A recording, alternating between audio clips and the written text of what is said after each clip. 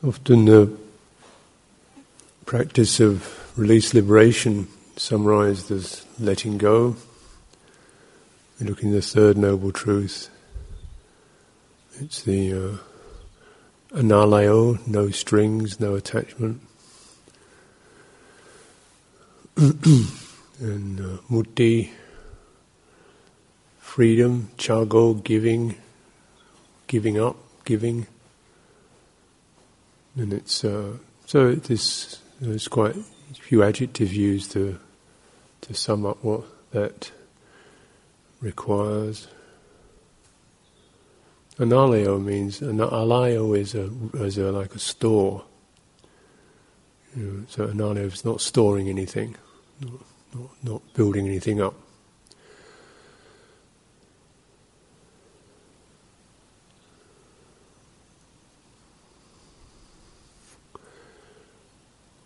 And Ajahn used the phrase "ploi wang," and in the Thai language, a particular way of working. It's often they just stick words together. There's no real grammar or very little grammar.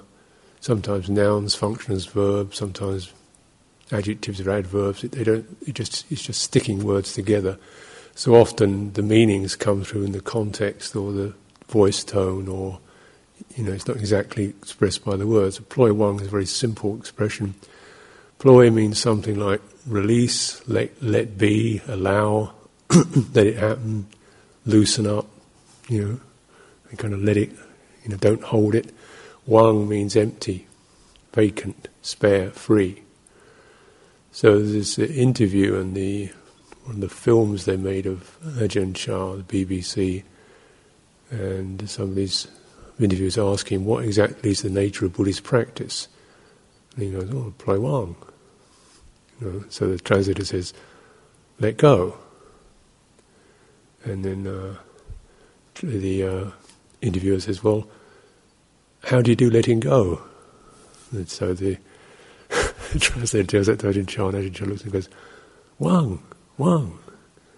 Says, let it go. You can see from the words. Wang. Now, Wang actually is useful because he's sort of saying, be empty, but also it is empty. And I think that's really important, that things that alaya stored up because they have meaning, because they give us happiness, because we like them, because they give us security.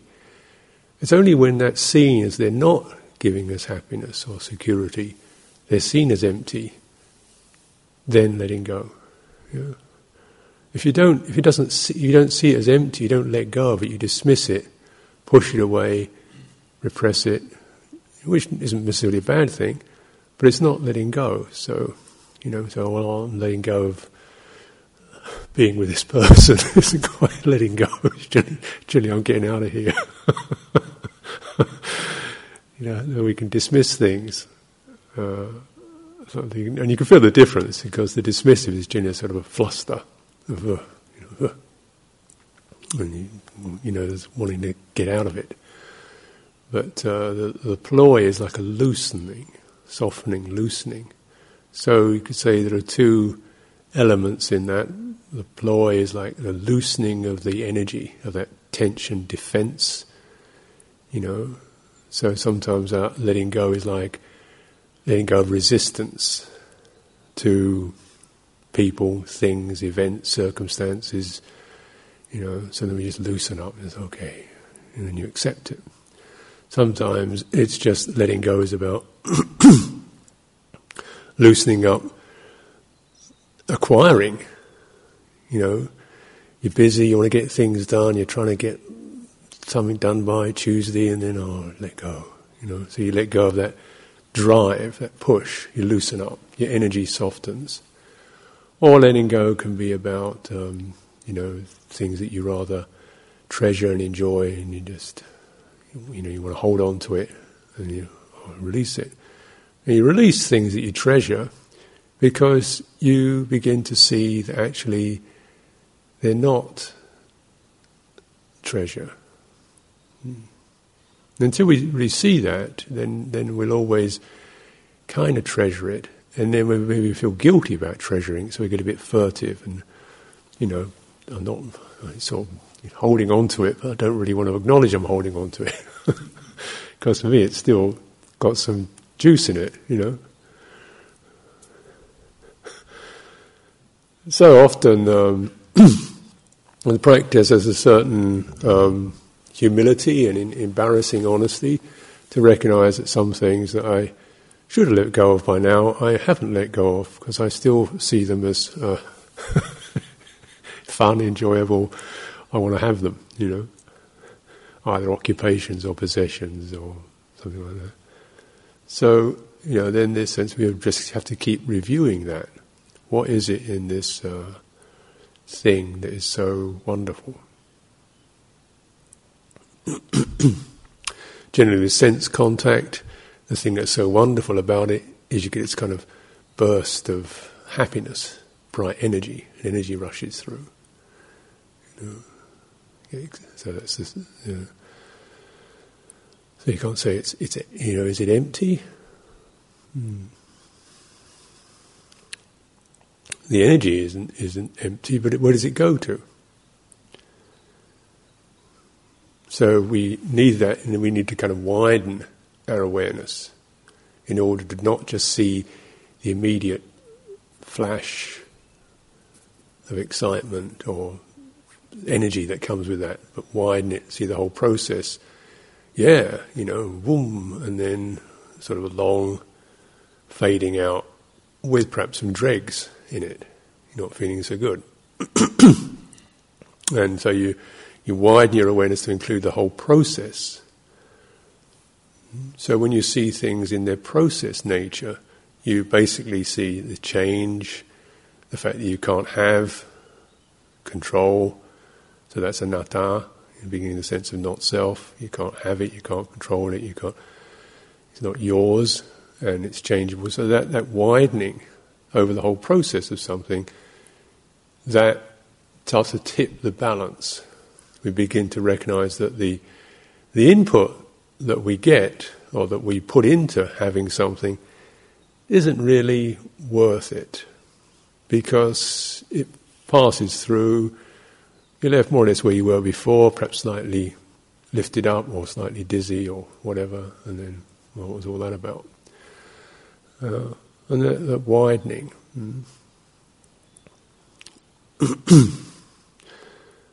Also to recognise that the experience of that widening awareness itself has a certain pleasant quality to it. We feel grounded, we feel steady, we feel sane, we feel cool, we feel unruffled.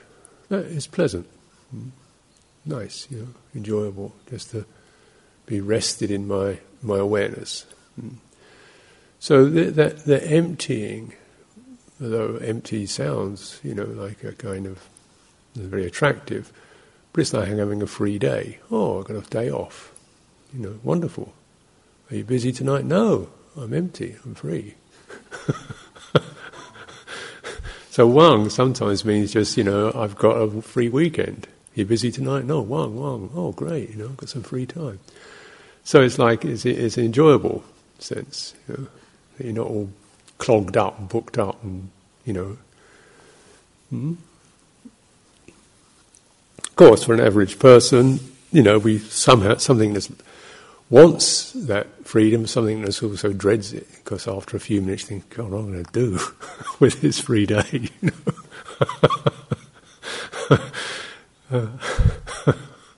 Fill it up.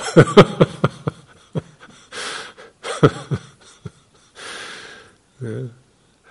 So training the mind to sense awareness, which is the more receptive, open, sensitive quality of the mind. You might say it's the fundament of mind. You have mental activities, which are coming and going, and then you've got something more like a general, what it is to have a mind, I mean, it receives impressions. It's like that.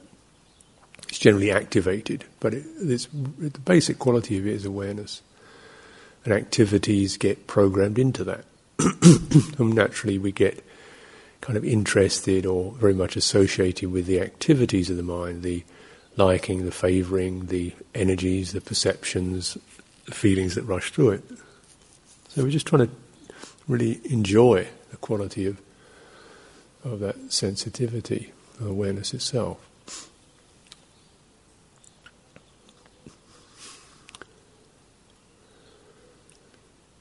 So it all feeds back. You might say practice has two main themes: loosening, softening, widening.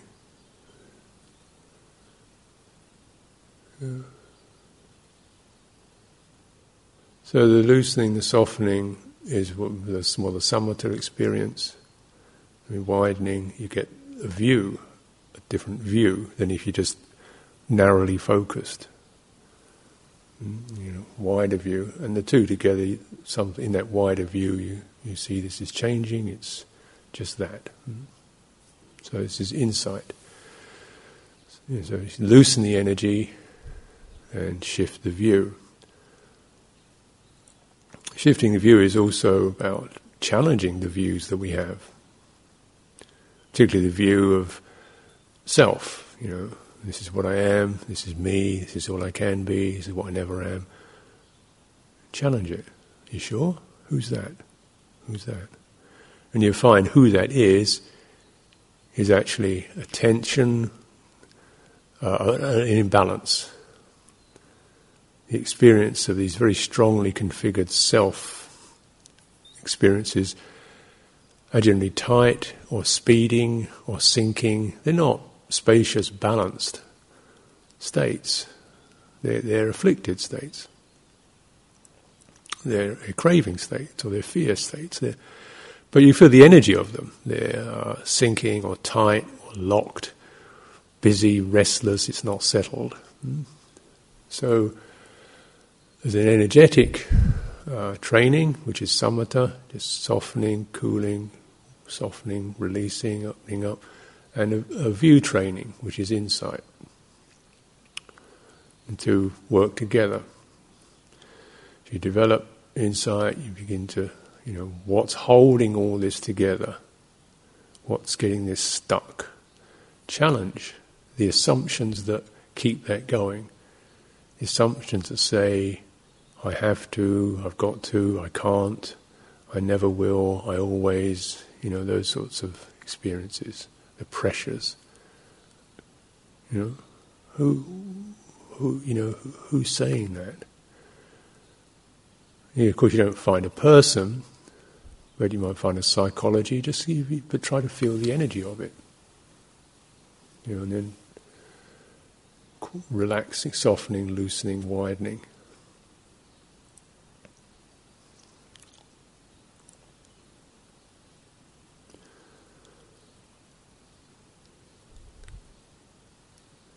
And then things fall off. It's rather like when you're not in that compacted state, stuff just starts to slip off, like water off a well-waxed surface or water off a duck's back. You come out of that folded up state, stuff doesn't cling. If things innately were sticky, there would be no liberation, would there? If mental phenomena, joys, fears, happiness, unhappiness, if they actually were permanent and self, and then there would be any liberation. You'd be continually fighting against it. But liberation as a peaceful experience is through really knowing that things don't stick. It's something in us that makes them stick, that sticks them. And then we need to come out of this unconscious habit, loosening the energy, challenging the view.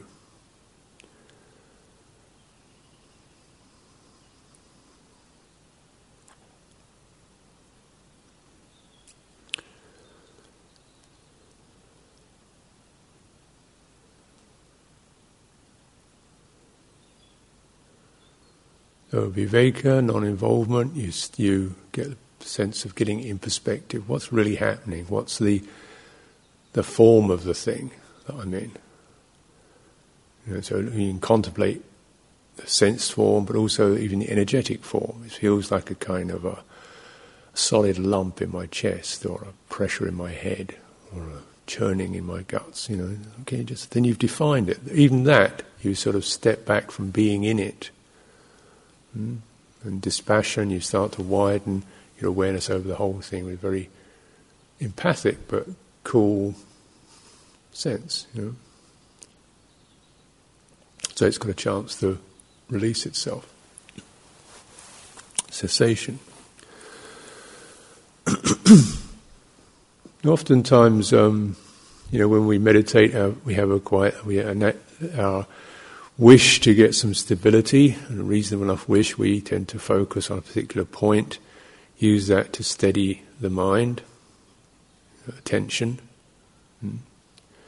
focus on a particular point, and so on. The theme.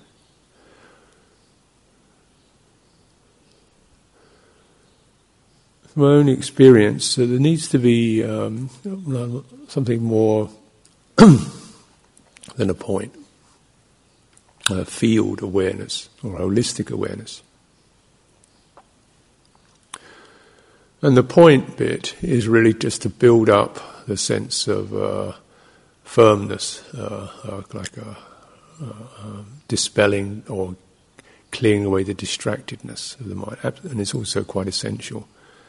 If we don't have a particular point, it doesn't have to be a needle point. It could be just a fairly steady, simple thing like the sense of your body. You've got something to keep coming back to. So you shake off this distracted, rambling energy. You become calm. Then the theme is to widen. So as we do anapanasati, we first of all using, and the theme that is repeated throughout that is breathing in, breathing out. The Buddha never mentions any particular point to focus on.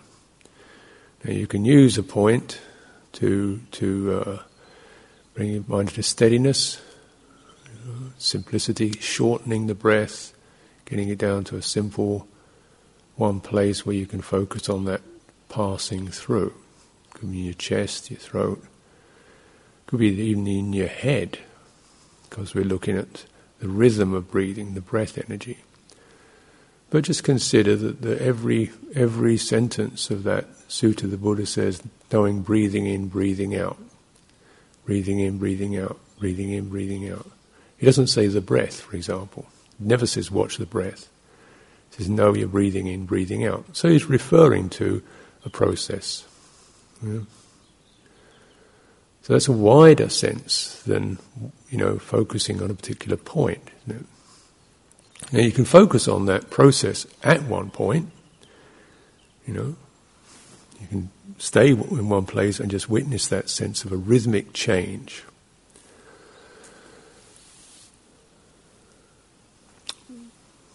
And then he says, thoroughly sensitive to the entire body.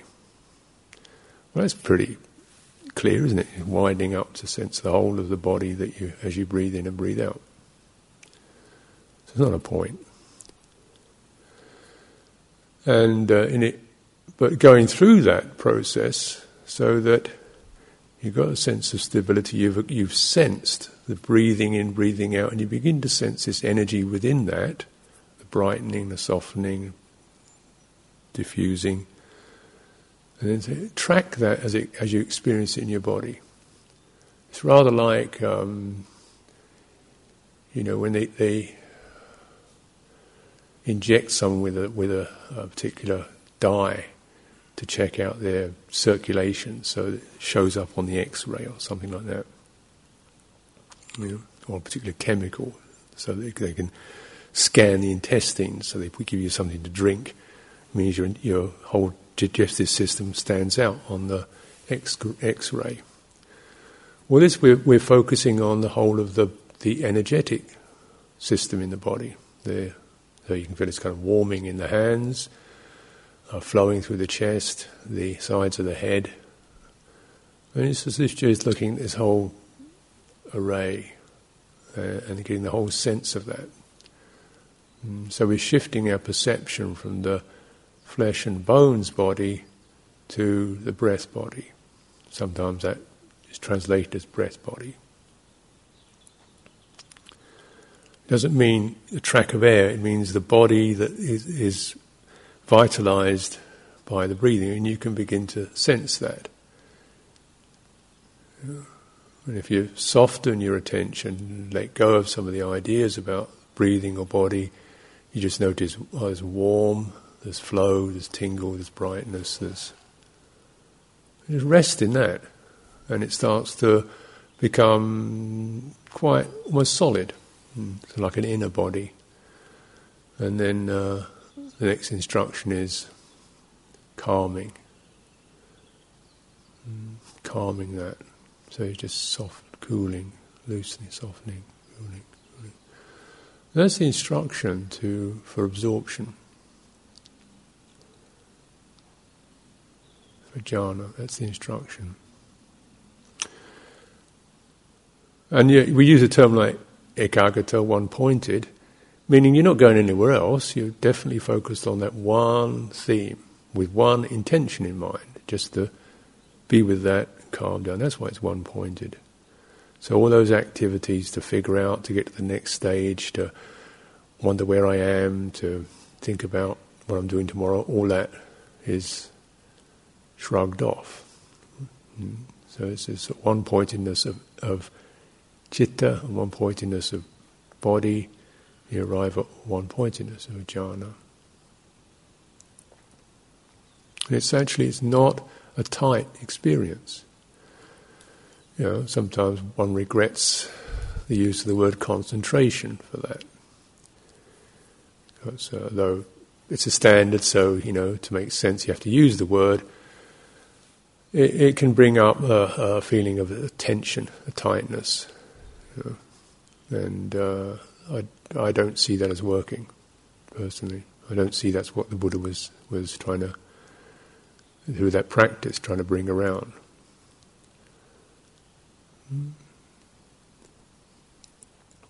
So that's jhana's work on energy. So it becomes soft, smooth. You breathe out the snags, the jumpiness, the staleness. And because that is pleasant, it easily lets go of all that burning stuff, the nagging stuff, the irritated stuff. It shrugs it off, because this is a body that you can feel comfortable in. Buddha said it's you fashion your own pleasure in this way. So there's no body more subtle than this body, this breath body. There's no perception more subtle than this. This is refined. So there's a certain widening that occurs with that. So it's also, what that does is it starts to affect one's mode of attention. So attention may very well be from this point to that point, to this point, to that point, to focus on this object, and that object darts. It's like it darting around like a rabbit. This thing, and then that thing, and this thing, and this thing. And this is attention more like, somebody like a lion. It doesn't dart around, it just sits there.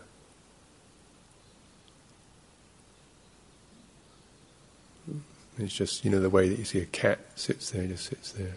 Not like a dog. The cat just sits there and, takes it all in. He's not rushing around anywhere. Now for us, that experience is a certain sense when you just widen, it changes your mode of attention. That ferreting, jumping in, you relax, you just be aware.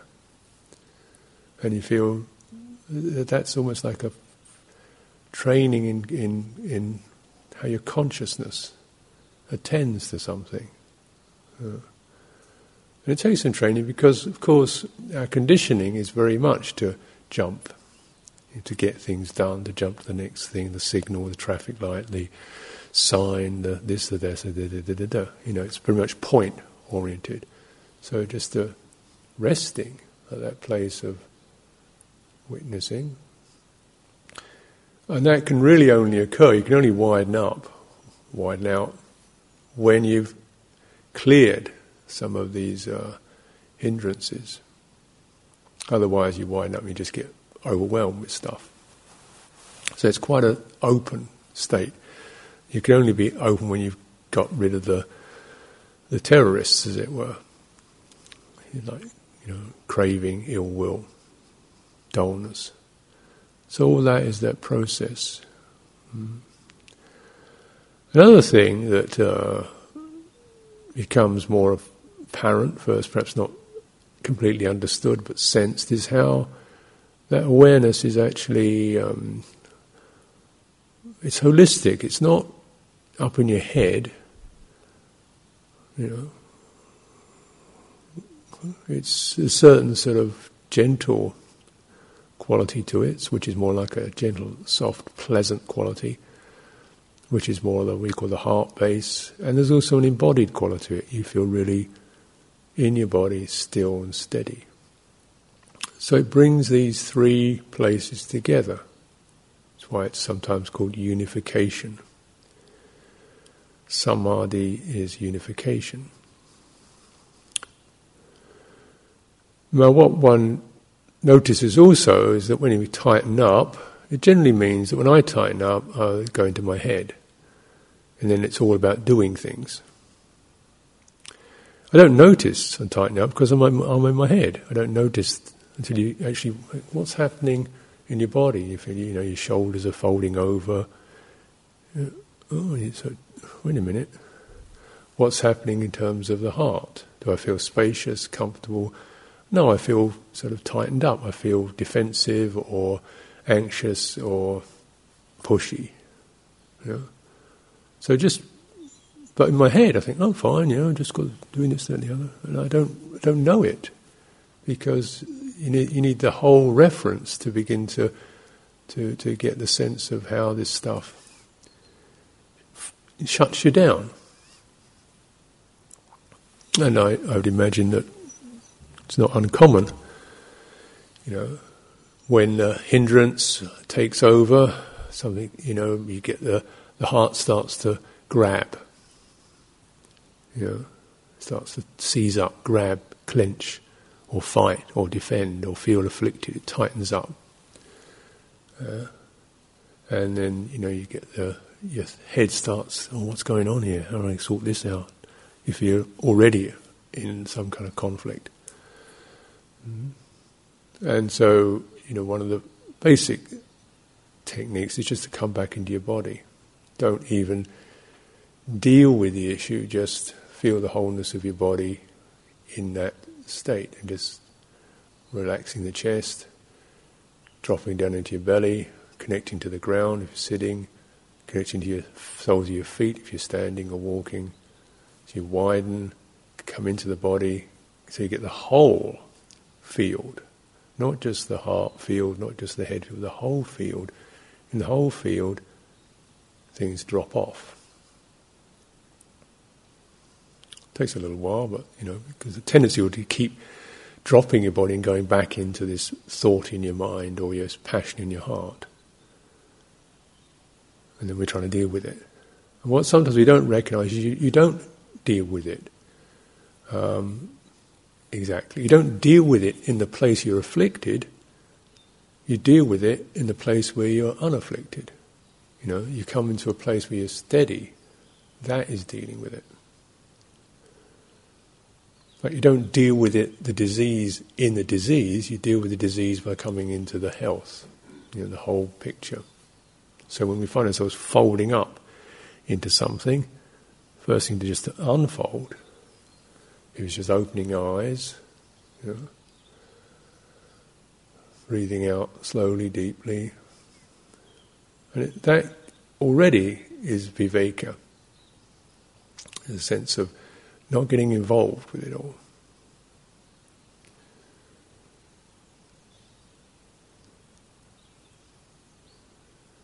Then you've already some sense of a little bit of calm arises, and you start to challenge the view, that you can't do this, or you have to do that, or you're always this, or you're that, and the other. You think, no, this is rubbish. This is Mara speaking. It's true on one level. If we stay in the grip, we can't do it. We just go into that grip and tighten up. Can we come out of that? On a somatic level. Now, it's not that the body itself has got some miraculous quality to it, but the widening of awareness to include the whole thing means we don't get that tunnel vision sense, which cramps us and closes us. The tunnel vision is the fascination, the aversion,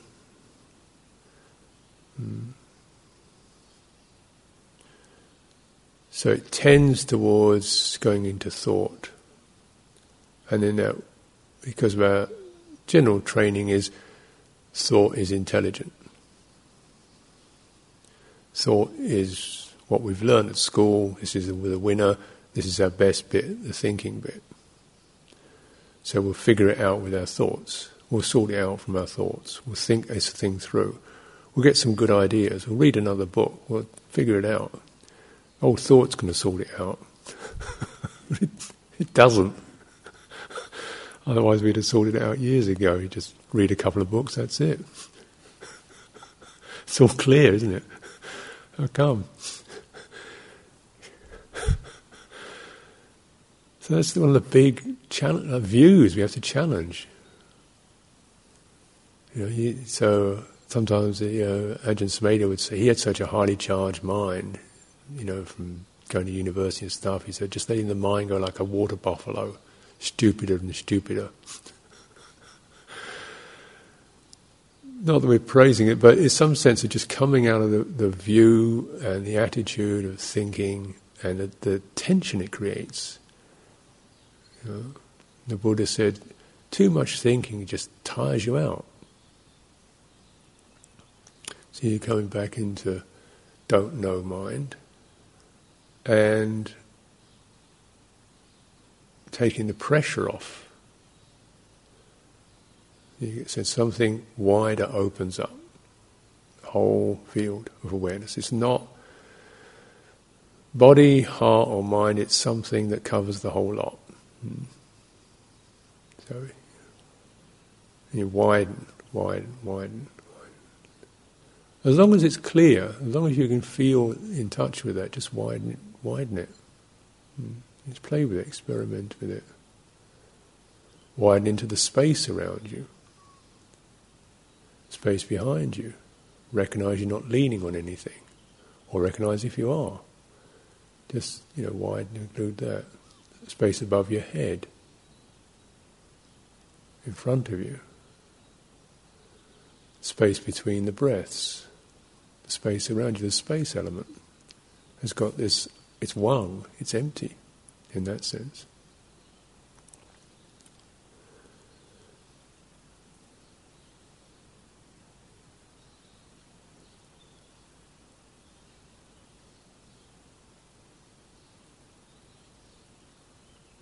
So then the quality of upekkha, equanimity, is the widest range on the emotional register. It's very spacious. Emotionally is very spacious, so that's what we're moving towards, that sense of equanimity. Means we are, not that we're not feeling things, but that we receive feelings, let them come, let them go. Let them move through. I have an enormous feather bed that just, all this jumpy stuff jumps onto it and it just receives it. It doesn't bounce back, it just softens.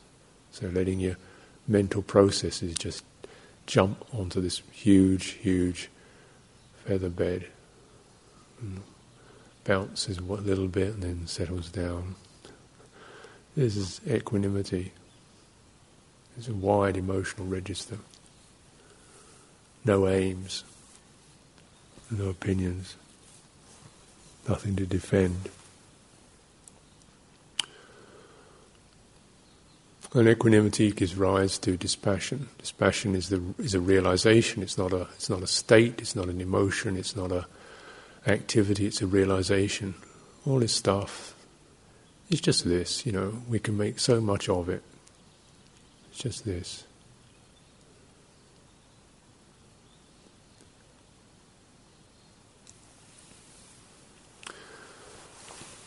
But it's a very important realization because it keeps us. We come back to that when you've registered that, and you start, letting all your stuff come out, because actually you want to see it all. You want to include it all. It's a bit hair-raising at times, but if you can keep it on that feather bed, you're all right. If it starts taking over, setting fire to the feather bed, you go back to the breath. But if you can keep it on that non-inflammatory, width, just watching your kind of, pride, jealousy, just there it goes. Oops, okay, just get over it, huh? So that's really useful because it helps you, it feeds back into how you're living your life. Remember, the aim of a cultivator is to be a person of nothing. No possessions. A man of nothing is called. An Arahant is a man of nothing.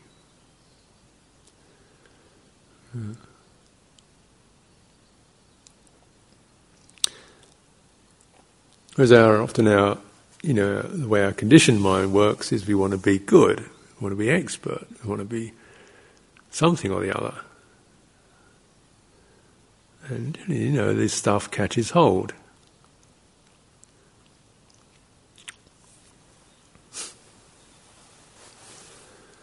After some years of training, I realised I was never going to be the ideal monk. You don't realise this stuff is catching hold. You see other people saying, wow, he's really good at that. Wow, he's really got good samadhi. I want to be, you want to be like that. He's really sharp, he knows all the suttas, I want to be like that. He knows every detail of the Vinaya. I want to be like that. I want to get all that. So you really, really got your act together. You really know everything somebody asks you, you've got an answer for it. You're right there. You write papers on it all the time.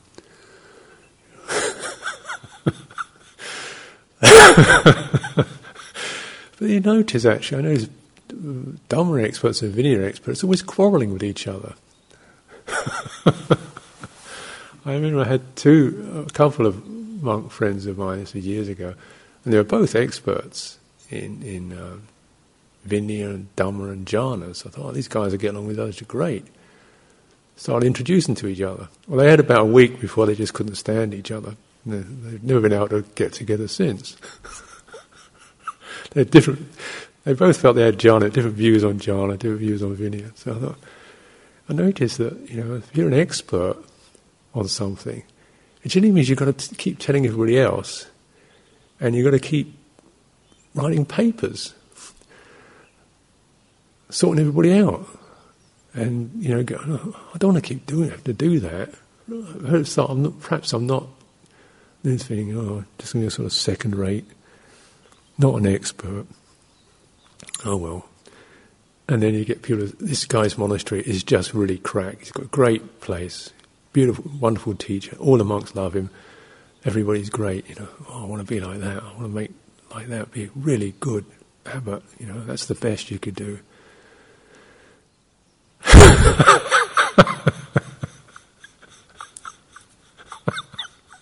I'm not going to be any good at that either.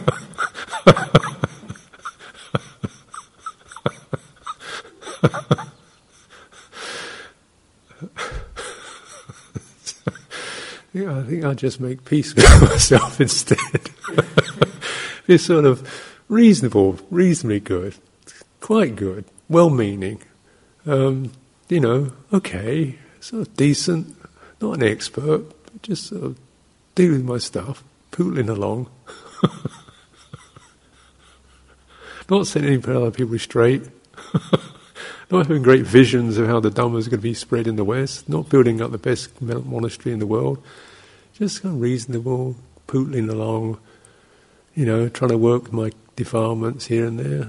Yeah, I think I can. That feels about my handwriting. I'll do that. And there's a sense of, thank goodness I'm out of that one. I'm out of that one.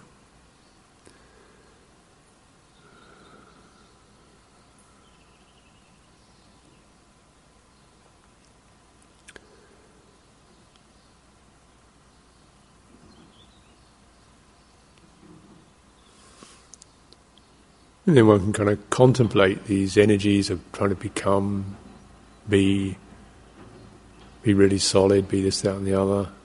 And this other sense you can get of, well, he's not really an expert, he's not really the best, he's not really the strictest, the most learned, deepest samadhi, he's just sort of average, not bad.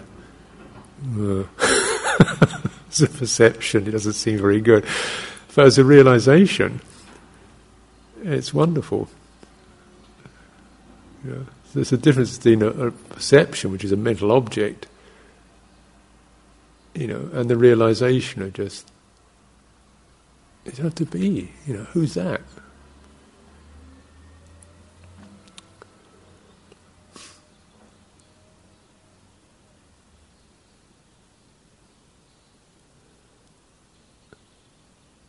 No, I mean, I've got anything against somebody who's brilliant and talented. Fine. Perhaps he just flows off him naturally. Great. Well, so wonderful for you. You don't have to be, dim.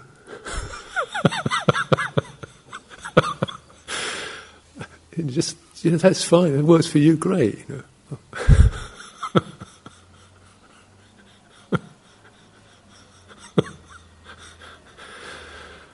But it's that the sense in which we can take, a characteristic or a propensity as something to be treasured in its own right. It's empty. It's empty. It doesn't mean it's useless, but it's empty. It's nobody in it. It's not worth hanging on to, building up, fussing over. What are we here for? What am I here for? Just kind of reminding myself. Is it to make monasteries work? Is it to get things done? Is it to write books? Is it to, give... Come on, grow up. This is birth and death we're talking about, not some occupation.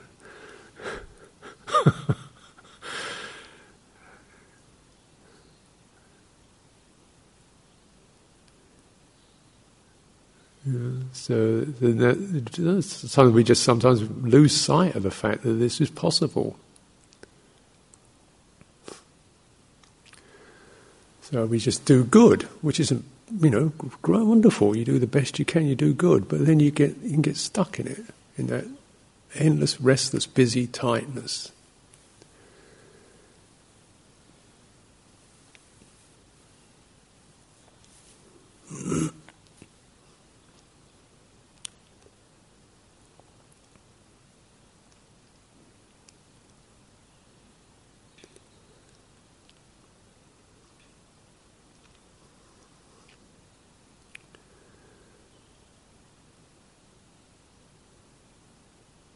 So loosening.